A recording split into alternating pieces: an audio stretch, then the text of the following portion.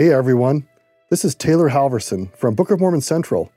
We've had a lot of requests to add our weekly Come Follow Me videos with myself and Tyler Griffin to our podcast. We are very excited to do this. However, just know that we use a lot of visuals in our videos. So if you ever want to see the visuals, check out Book of Mormon Central on YouTube. We hope you enjoy. I'm Taylor. And I'm Tyler. This is Book of Mormon Central's Come Follow Me Insights. Today, Doctrine and Covenants, sections 67 through 70. A quick message from the production team. We experienced technical difficulties with the audio track on this episode, and we apologize for the bad audio quality. If you are having trouble hearing, we recommend that you turn on the subtitles by clicking on the closed caption button. Please enjoy. So these sections are given during this long conference. And you'll notice we've been having a lot of conferences in the early stages of the church. Yeah, so we got to remember that back at this time, there's no first presidency, there's no quorum of the 12, there's no quorum of the 70, and there's a lot of decisions to be made, right? They don't have a church general handbook. And so Joseph is convening and bringing the brethren together, the church members, to discuss things. So I'm glad you wrote this down because if you look at the word conference, it actually means to confer, right, where you discuss together. And even though Joseph Smith is the prophet, he's received lots of revelations. He's not simply saying, hey, God, we're all just going to sit around waiting for you to tell us every last thing we need to know. Instead, what does he do? He gets the brethren together. Let's raise a question. Here's some things that we have to work through, and let's discuss it together.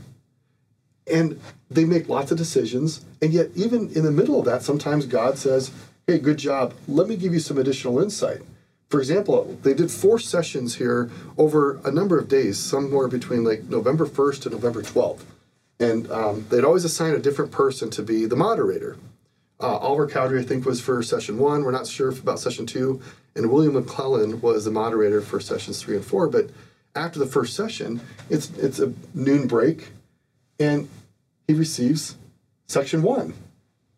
Right? And it's just interesting how God works, that God allows us to work through the messiness of discussion and talking and making decisions. And sometimes we do things that might be wrong. And God doesn't always just stop us in the middle of a conversation like, well, you're wrong about thinking that. He lets us work through the messy middle.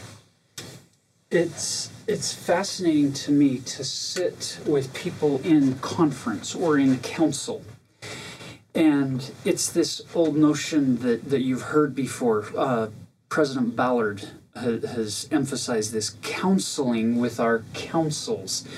Elder Neil L. Anderson has used the phrase multiple times, revelation is scattered among us.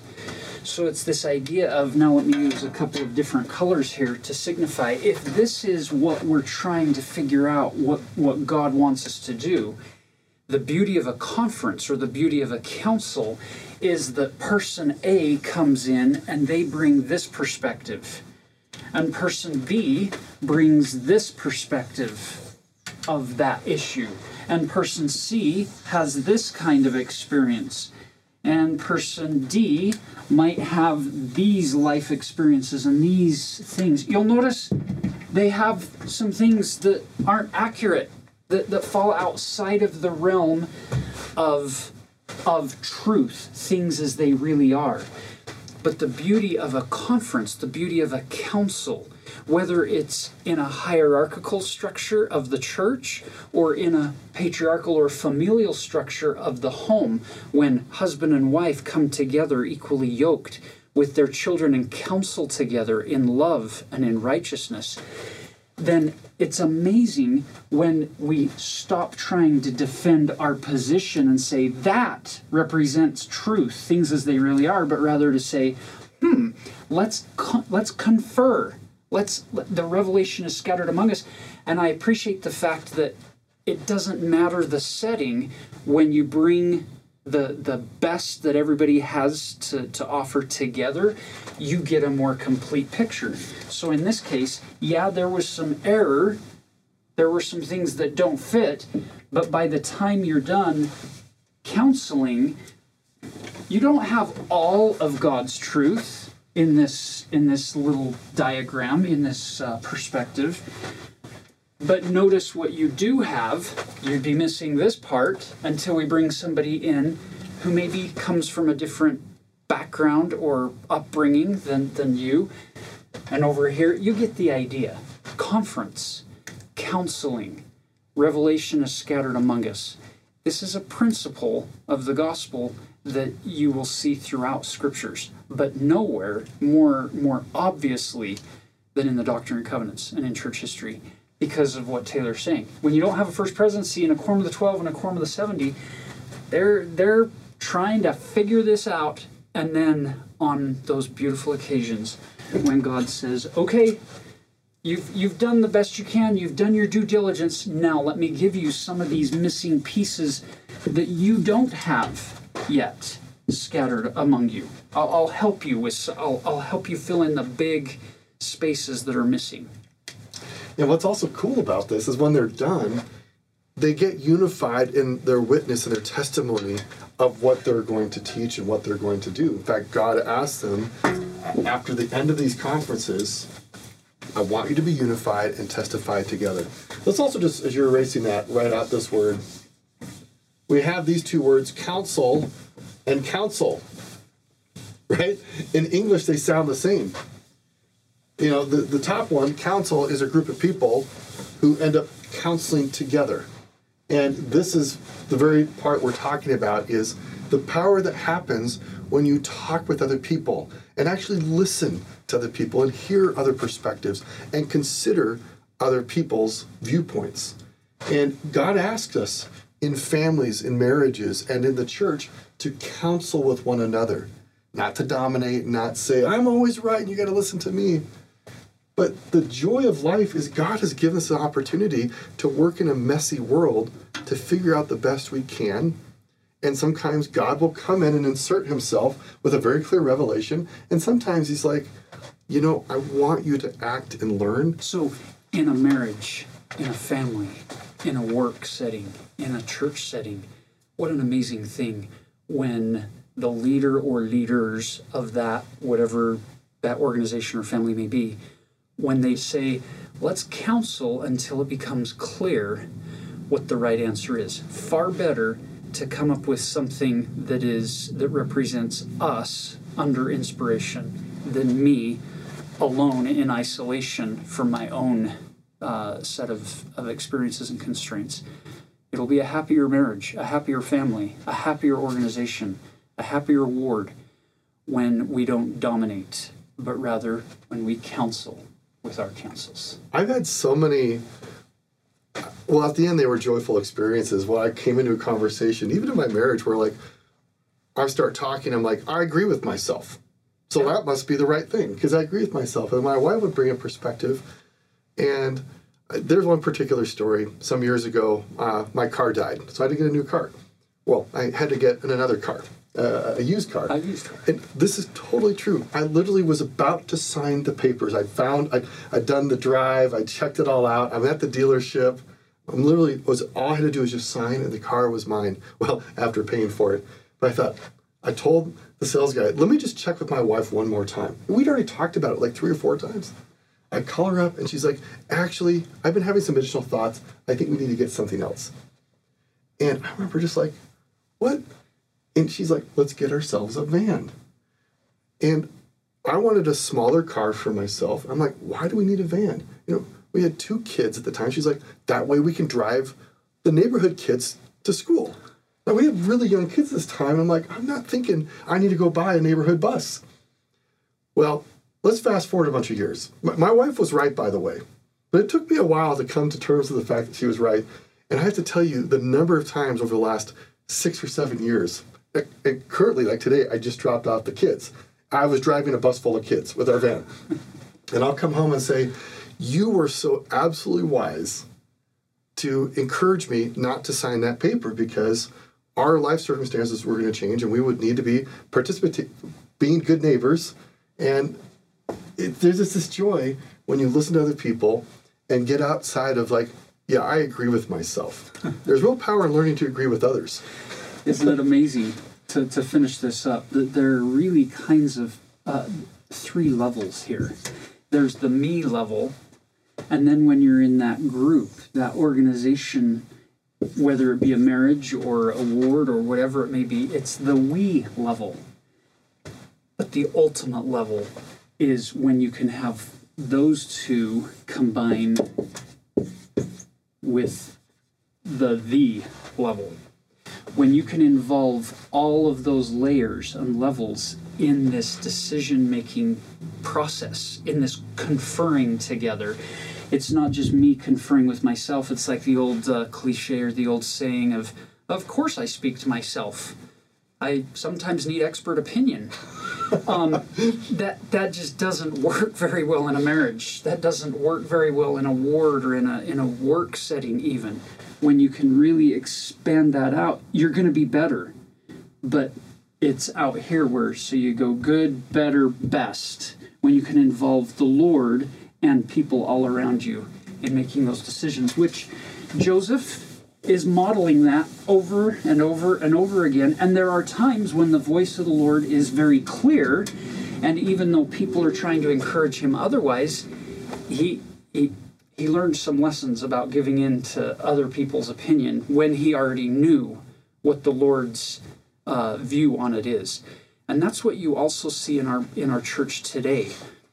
Occasionally where you get modifications or adjustments to policies or procedures or certain things that we do in the church, it's as if the Lord has spoken to our prophets, seers, and revelators, and though we may have lots of questions out here about how to implement what they're telling us to do, the reality is the direction was clear, so now we move forward. Timing and the order of the events in these sections gets a little tricky. If you go to josephsmithpapers.org and you look up the documents and you go to the 1831 section and you see the revelations coming out, and then you read some of the historical background on each of those revelations, you'll notice that in timing that they've listed on the Joseph Smith Papers website, section 68, followed by section 1, followed by section 67, followed by section 133, followed by then section 69, and then we march forward. There's a lot happening here, you'll notice. We're all over the Doctrine and Covenants map, which might be a little bit confusing to some of you. The Book of Commandments is first printed in 1833. Now keep in mind, when you get the mob action really ramping up in Independence, Missouri in 1833, this is the book that they're almost finished printing in its entirety in W.W. Phelps's print shop in Independence, where they destroy the press, they throw out the windows all these copies of different stacks of papers containing the Book of Commandments. It's that commandments that the Rollins sisters save some and go out into the cornfield. You've probably heard that story. That's 1833, and keep in mind the Book of Commandments is going to be stopping here. But at the time, it wasn't section 133 because the Lord gave the preface and the conclusion to the book right in the same time period. And so we now put it at the end of the Doctrine and Covenants. So we're going to print the Doctrine and Covenants in 1835, and there is where we shift the appendix, or the conclusion to the book, back into its place where we see it today. So you have the preface and the conclusion. What makes this so interesting, Taylor already mentioned that you have you have William McClellan, you have Sidney Rigdon, and you have Oliver Cowdery, who all have been tasked with this idea of, we've got all these revelations up through section 65 and 66. We've got them. in Hiram, Ohio, and we've got to decide what do we want to do with them. Well, we need to publish them. They had agreed in conference, they'd agreed to publish 10,000 copies of these. And so they were saying, well, we need some context for them. We need a preface so people know what it is that they're reading, what these revelations are. And so isn't that amazing? You get Sidney, you get Oliver, and you get William McClellan, all writing their own preface. And they come together in conference and they're debating and they're disagreeing. No, I don't like the way you've worded that. No, that claim right there, I don't think we should make. And there's this debate. And here's Joseph watching this conference going on between these three and other people participating. And what does Joseph do? He turns heavenward and asks for direction, at which point revelation begins to flow. And it flows very clearly and very methodically to the point where it can be written down line by line by line. And thus we get section 1 from above. It's a gift. It's given. Now, I don't know if they would have received section 1 even if they hadn't had Oliver and Sidney and William go through that exercise. I think personally that they would have still gotten section 1. But the fact that they did the best they could before the Lord gave them section 1 is going to, at least for those three and anybody else in that council who watched the process, it's going to show them the power. They are going to hold on more dearly to section 1 than perhaps they otherwise might have done, because they saw their own feeble attempts that failed, and now they see the beauty of that section as it comes forth. Again, there's this beautiful principle that God allows us to suffer and to struggle. I mean, God could have just showed up and said, I'm going to give this section early on. I want no confusion. I want everyone to know what the Doctrine and Covenants and the Book of Commandments is all about. And yet God allows us to suffer and to struggle. I have to say that in my life, I think the doctrine that I struggle the most with is that God will allow me to suffer so that I can become like him. It's the doctrine that I think that's like, I'm a fallen nature human. I'm like, just give me the primrose path and just make it nice and clean and clear with no thorns or briars or any difficulties, no stubbed toes, no skinned knees. And God's like, I could do that, but you could never become like me without the suffering and the struggle. And I love that he allows them to work through it. Now, I want to make it clear, just because you're suffering and struggling doesn't mean you need to stay in that situation. But God loves us enough that he allows us to experience. And the great joy I get is to know that Jesus experienced or suffered all things so he can succor us and lift us up in whatever we're struggling with.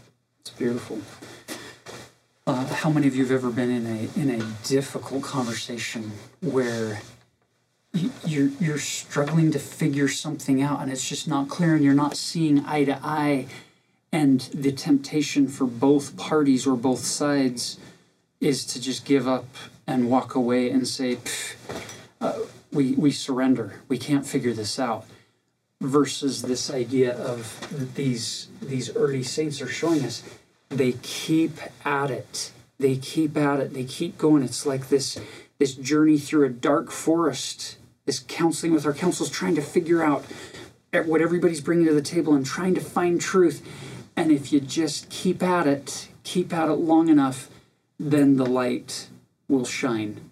And oh, how much more glorious the light shines when you've spent time working faithfully and struggling with trust through that dark forest experience. It's beautiful. Now, on to section 67. This section is given because there are some very, very clear apprehensions going on. You can picture Oliver Cowdery Sidney Rigdon, William McClellan, and others who all have significantly more experience and education and learning than Joseph Smith. And now we have sitting in front of us this book of Revelations that we're going to now have published and sent forth to the world that has some, well, it has a lot of spelling errors. It has some grammatical flaws to it. The punctuation in places is terrible. The consistency of the usage of certain terms and what they're defined as isn't perfect. It's not flawless. And the struggle is we're now sending this book forth, printing. The plan here at this conference in Hiram, Ohio is that we're going to print 10,000 copies of this. Notice verse 5.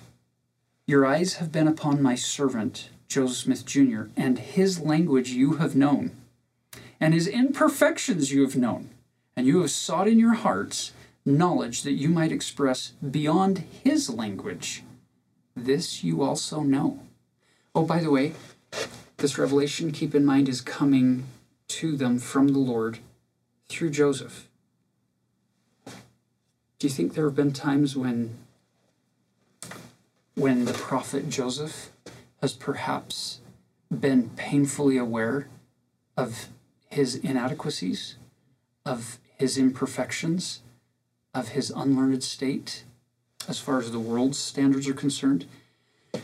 Do you think that he hasn't noticed how other people maybe are more eloquent? Sidney Rigdon could maybe preach for 2 hours with power and force, and Oliver Cowdery was a great school teacher, and William W. Phelps was a great writer. I think Joseph's noticed all of that. But I love the fact that here the Lord is acknowledging that Joseph is his chosen servant to do this work. Look at verse 6. Now seek ye out of the book of commandments even the least that is among them, and appoint him that is the most wise among you, which is going to end up being William E. McClellan, who takes on this challenge. Or if there be any among you that shall make one like unto it, then ye are justified in saying that you do not know that these revelations are true. So basically, it's the Lord saying, let's try a little experiment here.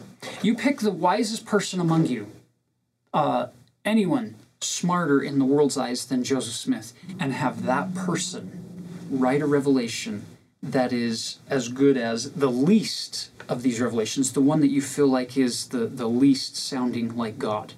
And if you can do that, then you're justified in saying that you don't know that these things are true. William E. McClellan went and tried, and he tried, and he tried, and he failed, and he came back and he said, all right, it's good. Notice verse 8. But if ye cannot make one like unto it, ye are under condemnation if you do not bear record that they are true. For ye know that there is no unrighteousness in them, and that that which is righteous cometh down from above, from the Father of lights. Now, put a piece of paper or something in your scriptures here. Keep your place, because we're going to come right back here. Turn back with us for a moment to Doctrine and Covenants, section 1. Let's go back to section 1, because God addressed the very same issue here in verse 24. Section 1, verse 24. Behold, I am God, and have spoken it. These commandments are of me. He didn't say these are Joseph made them up. They're of me. And were given unto my servants in their weakness, after the manner of their language, that they might come to understanding. Oh, I love that. God on high, the Father of lights, says, I'm going to give my commandments and my revelations unto my servants according to their language. A beautiful cross-reference you could write in your margin next to section 1, verse 24, would be 2 Nephi, chapter 31, verse 3. Because Nephi picks up this theme clear back in the Book of Mormon. Listen to this. For my soul delighteth in plainness, for after this manner doth the Lord God work among the children of men. For the Lord God giveth light unto the understanding, for he speaketh unto men, notice this, mark this, according to their language and their understanding. Keep in mind, God up in heaven is not speaking 1830s English in frontier America. That's not the dialect of heaven. But God doesn't come down and speak in the heavenly language to Joseph. He speaks in the language that Joseph will understand. Just like if he comes to a saint in Korea, he's not going to speak in English. He's going to inspire that saint in Korean or in Zimbabwe. Or if he goes to Brazil, it's going to be in Portuguese. He's going to speak to people at their level of understanding and according to their language that they get. And Joseph's language was not refined high English. It was frontier American English. So in the book Making Sense of the Doctrine and Covenants by Steve Harper, he quotes Joseph as saying that Joseph felt imprisoned by what he called the total darkness of paper, pen, and ink, and a crooked, broken, scattered, and imperfect language. Here's Joseph feeling imprisoned by the language constraints, but he has these lofty visions and lofty truths that he's trying to teach us using that imperfect method. And he simply moves forward doing the best he can. Now, what does that mean for you? What does that mean for me? That means that if you ever have the experience of getting up in a sacrament meeting or in a Sunday school lesson or a Relief Society lesson or an Elders Quorum lesson, or if you give a talk in some other setting and you get frustrated because you feel things, you want to teach things, you want to say them in a certain way, and you sit down or you finish that lesson or that talk and you feel deflated, like, oh, I failed. I didn't do what I felt. I couldn't get it out. You're in good company.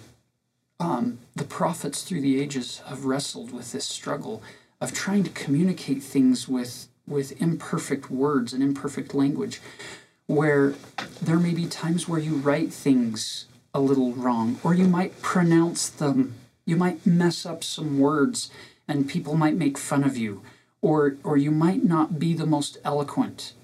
I love the fact that Joseph simply keeps moving forward, trusting in the essence of the revelations that are coming rather than in the mechanics of how they came and how they're portrayed, but to focus on the bigger picture. And I think that's helpful for us moving forward in our families and in our lives, to focus on the bigger picture of what we're trying to accomplish rather than all of the nitty-gritty details of how we're accomplishing it moving forward. Now, verse 10, again, verily I say unto you, that it is your privilege and a promise I give unto you that have been ordained unto this ministry, that inasmuch as you shall strip yourselves from jealousies and fears, and humble yourselves before me, for ye are not sufficiently humble, the veil shall be rent, and you shall see me, and know that I am. Now notice the qualifier, not with the carnal, neither natural mind, but with the spiritual. For no man has seen God at any time in the flesh, except quickened by the Spirit of God. Neither can any natural man abide the presence of God, neither after the carnal mind. Brothers and sisters, your first view of God won't be with carnal eyes. It will be in those little moments where you get glimpses of the heavens. It's where you might be sitting there listening to a song, or you might be in a conference or a ward meeting or a family meeting or a personal scripture study, or driving down the road and a thought crosses your mind, or on a walk and you're just struck with connection with heaven, where you get glimpses. It's almost as if you're walking close enough to the veil that the heavenly breezes are wafting that veil just enough that it just parts, just a sliver, just a crack, where you catch a glimpse of heavenly things, and then it's done, and it closes, and you then can move forward in faith for decades on those experiences with glimpses of the eternities that come from the power of the Holy Ghost, helping you to recognize things as they really are. It's powerful. Look at verse 13. Ye are not able to abide the presence of God now, neither the ministering of angels. Wherefore continue in patience until you are perfected. Let not your minds turn back. And when you are worthy, in mine own due time, ye shall see and know that which was conferred upon you by the hands of my servant, Joseph Smith, Jr. Amen. I love the way the Lord closed that revelation. He's my servant, and his name is Joseph Smith, Jr., and he's a farm boy. And as you read section 67 closely, these aren't the words of a farmer. These are the words of God spoken to us through that chosen servant of his. These are lofty words given in section 67. So section 68 is yet again a beautiful example of where people came to Joseph seeking to know God's will for them. And he receives this direction for them. And here at the beginning of this section is this beautiful description of what God expects of these missionaries. So you have Orson Hyde in verse 1, called with others to go out and to teach. Look at verse 2. Behold and lo, this is an ensample unto all, you could circle all, those who were ordained unto this priesthood, whose mission is appointed unto them to go forth. So any missionary or any teacher, any leader to go forth, this is the example or ensample for all of us. That they shall speak as they are moved upon by the Holy Ghost. And whatsoever they shall speak when moved upon by the Holy Ghost shall be Scripture, shall be the will of the Lord, shall be the mind of the Lord, shall be the word of the Lord, shall be the voice of the Lord, and the power of God unto salvation. Brothers and sisters, this is an amazing verse that if we're not careful, we'll swing the pendulum too far one way or the other. Let's just let the verse be what it is and say what it says. Nothing more, nothing less, without going to extremes. There is this beautiful word in here, Scripture. Now, sometimes, if we're not careful, we take the word Scripture and we narrowly define it as the canon, that which is canonized Scripture, which is authoritative and applicable to all of us through time. That is the ultimate example of Scripture. But I love the fact that God is giving us a more expansive view of, we're not changing the canon, we're not adding to the canon when missionaries go out or when people ordained to these callings go out and speak by the Spirit. We're not adding to the canon. It's not applicable to everybody at all times, in all places. That's why you'll often hear general authorities say at a regional conference or a state conference or a fireside, don't record this. Don't publish this. Don't post this on the internet as a direct quote that then others may take as binding on them. This is a specific, shall we say, Scripture for this group on this occasion today. Right now, don't record it. Just let it enjoy the experience today. It's Scripture for you, but it's not binding on other people and in other settings. Let's look at this. The word Scripture comes from the word script, that which is written down. You think about the time of Jesus, how often did the religious authorities get mad at him when he started teaching things that weren't written down? And if you think about it, the scriptures always started with words, God's words.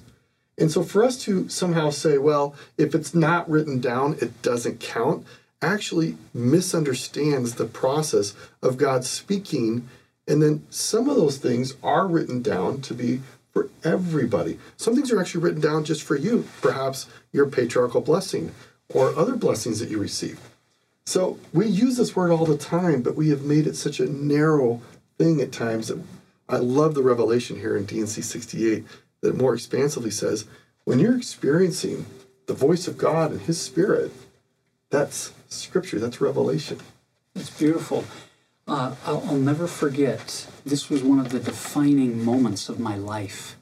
I was 15 and a half years old, and my mother called up a patriarch who was no longer giving patriarchal blessings in our stake, simply because he had given some blessings to some older siblings, and she felt very strongly that if he was willing to give one more blessing, that it would be a great benefit to me. And so here I am, 15 and a half years old. He agreed to do this. My parents and I went and knocked on his door there in River Heights, Utah, Carl Mortensen. And this old man that I had never met before, he's not in good health. That's why he was no longer functioning as the regular patriarch, but he was still an ordained patriarch, and he agreed to give this additional blessing. We go into his home. He spends maybe 10 minutes just chatting, mostly with my mom, not even to me. And then he tells me to come and sit down in a chair, and he starts a little tape recorder and places these shaky hands on my head and proceeds to pronounce a patriarchal blessing. Brothers and sisters, that blessing, for one of the first times in my life, I felt some things in my soul, in my heart, that I hadn't felt to that degree before. A connection with heaven, that this blessing was being given not by a really old patriarch, but coming through him directly from heaven.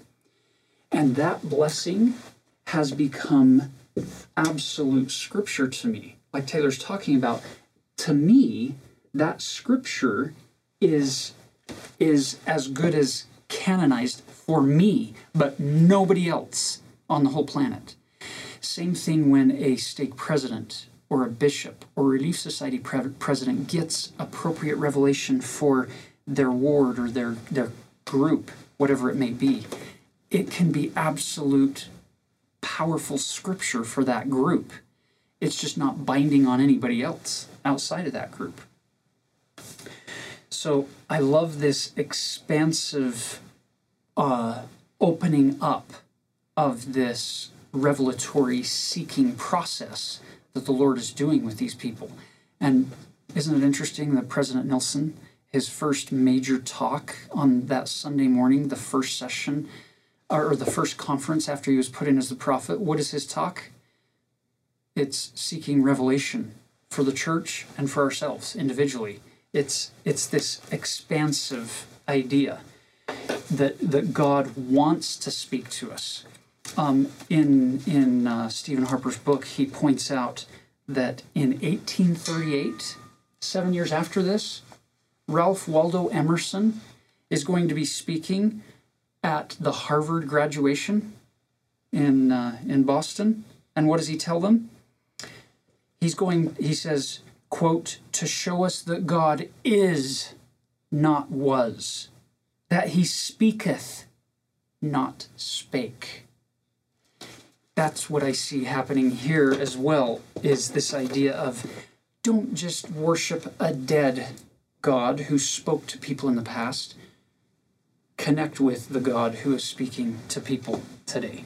So you'll notice now, verse 8, go ye into all the world, preach the gospel to every creature, acting in the authority which I have given you. Some people ask, why does your church send missionaries into Christian parts of the world? It's not because of any other reason than we're commanded to. to go into all the world, preach the gospel to every creature. That's 100%. Baptizing them in the name of the Father, and of the Son, and of the Holy Ghost. And he that believeth and is baptized shall be saved, and he that believeth not shall be damned. Jesus keeps this very, very simple. And he that believeth shall be blessed with signs following, even as it is written. And unto you it shall be given to you to know the signs of the times and the signs of the coming of the Son of Man.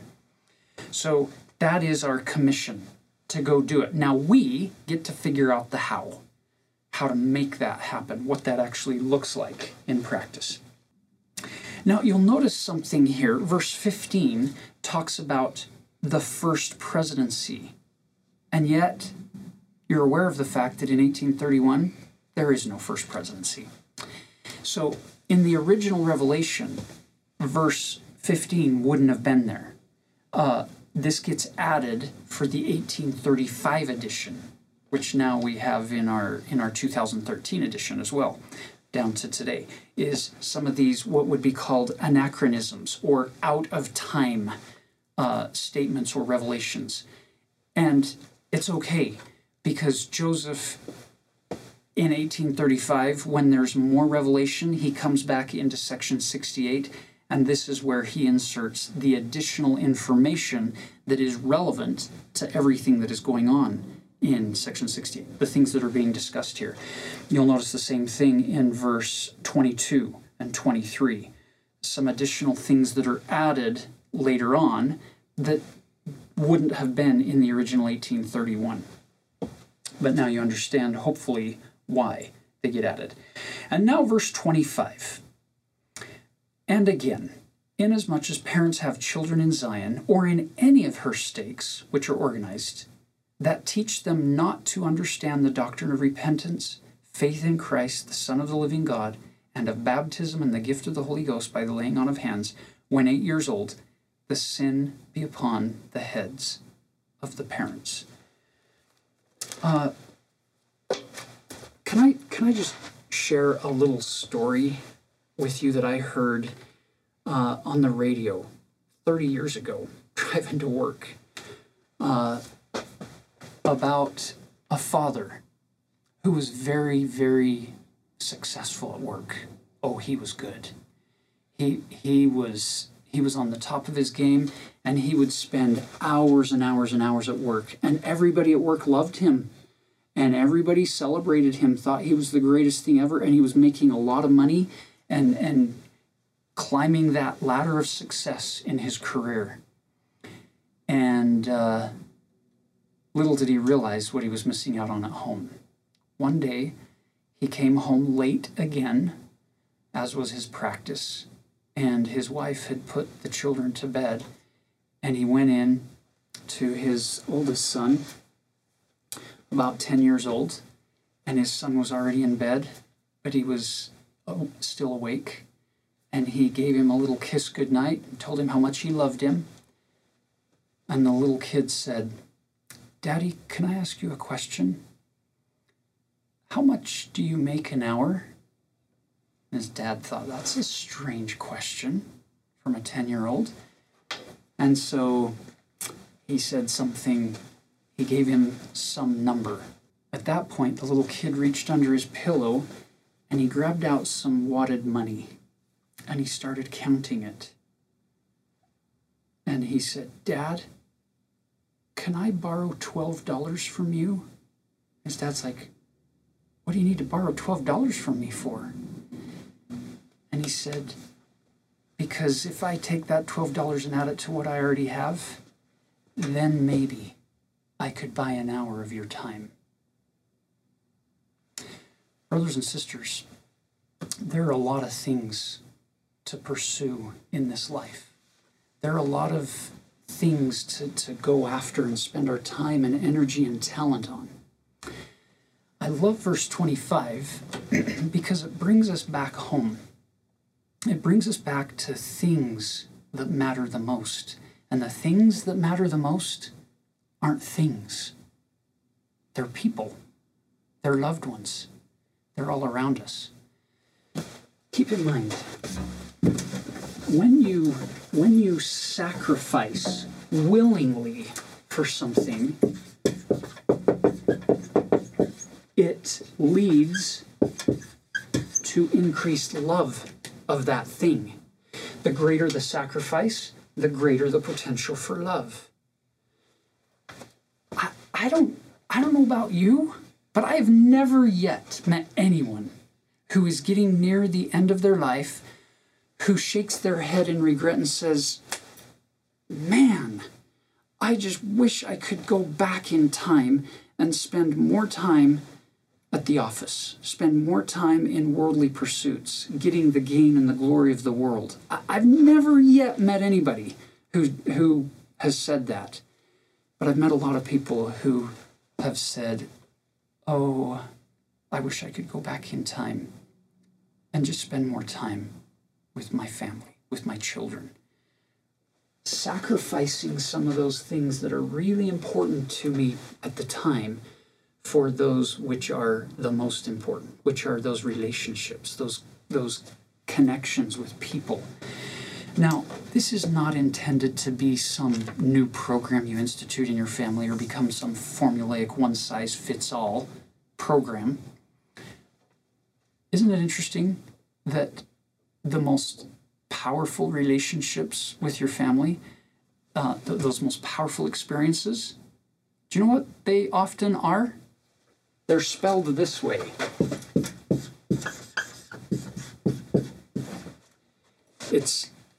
It means you spend time with them.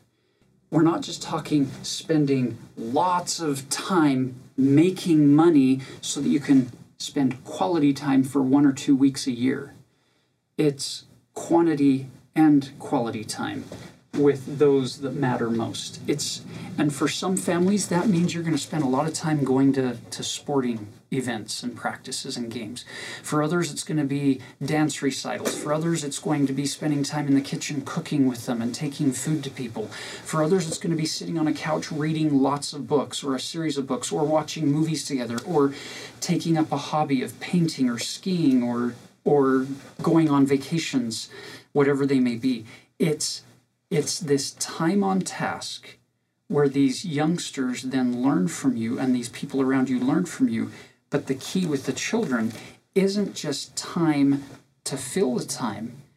It's time where they get to really know you, where you can really teach them the gospel, which means it's kind of like these revelations we've been talking about, where they go along doing the best they can, and then on occasion, God gives these flashes of brilliance. If we're not putting that in with our family, we're less open to those flashes of brilliance where at the right time, at that perfect time when that child's heart or mind are receptive to actually learn something, where the Holy Ghost can then inspire us to teach that gospel principle.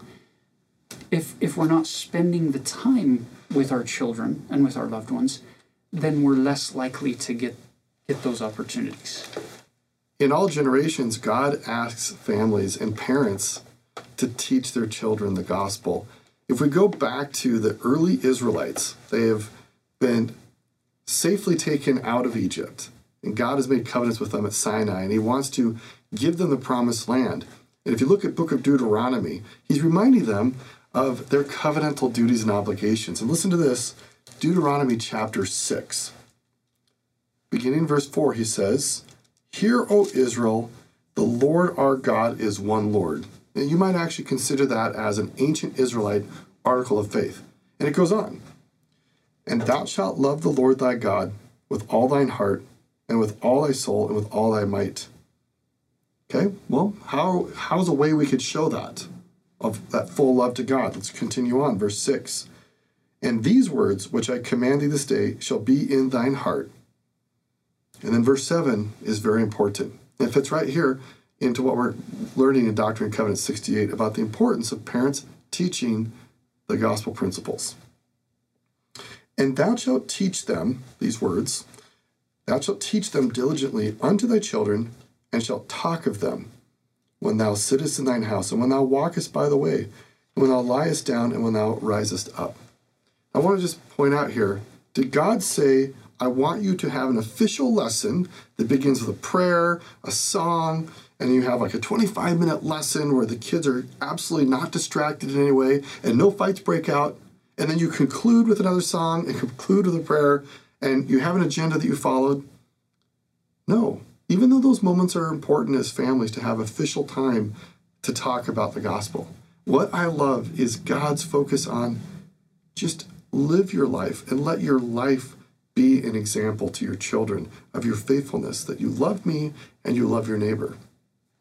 Let your life so shine that in any moment, all times, that you can find an opportunity to talk to your children about things that matter. It doesn't have to be an official moment. So again, sometimes in the church, we feel this need that we have to check off all these boxes that I've made sure I've done my family in the evening and I've done my family church time. Those are important activities. But what if you just said to yourself, I love my children, and maybe I'm at the grocery store and it's an opportunity for them to talk to them about the importance of financial management, or I'm at a park and I just talk about the importance of loving those around me. It could be any setting and any principle of goodness, but always coming back to the power of faith in Jesus Christ and repenting or changing our lives so it's focused on Jesus. And again, I love how in the modern day revelation, we are reminded and encouraged to do this, parents to children. And we get it in the ancient times as well. God is consistent. He's the same yesterday, today, and tomorrow.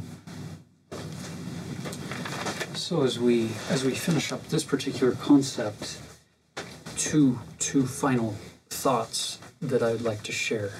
Number one, some people as parents or as grandparents or as siblings feel inadequate, feel like they aren't smart enough or have the right training or the right words to be able to help a child or a sibling or a parent or a loved one in one particular setting.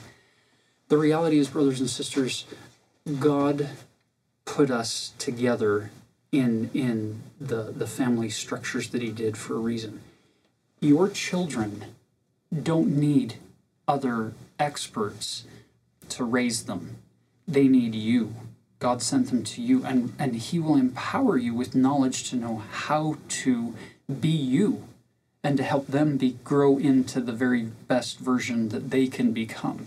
Now, you'll use experts as needed in different settings, but don't feel inadequate. Feel empowered that God has given you what you need in order to raise these children that were born to heavenly parents before they were sent to your family. Now, the second thing I wanted to mention, and then we'll move on, is this notion of that which you sacrifice for increases your capacity to love. Think about the Lord Jesus Christ.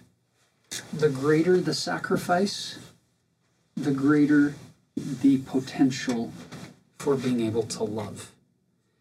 He gave everything. Does it surprise you now that he loves you infinitely?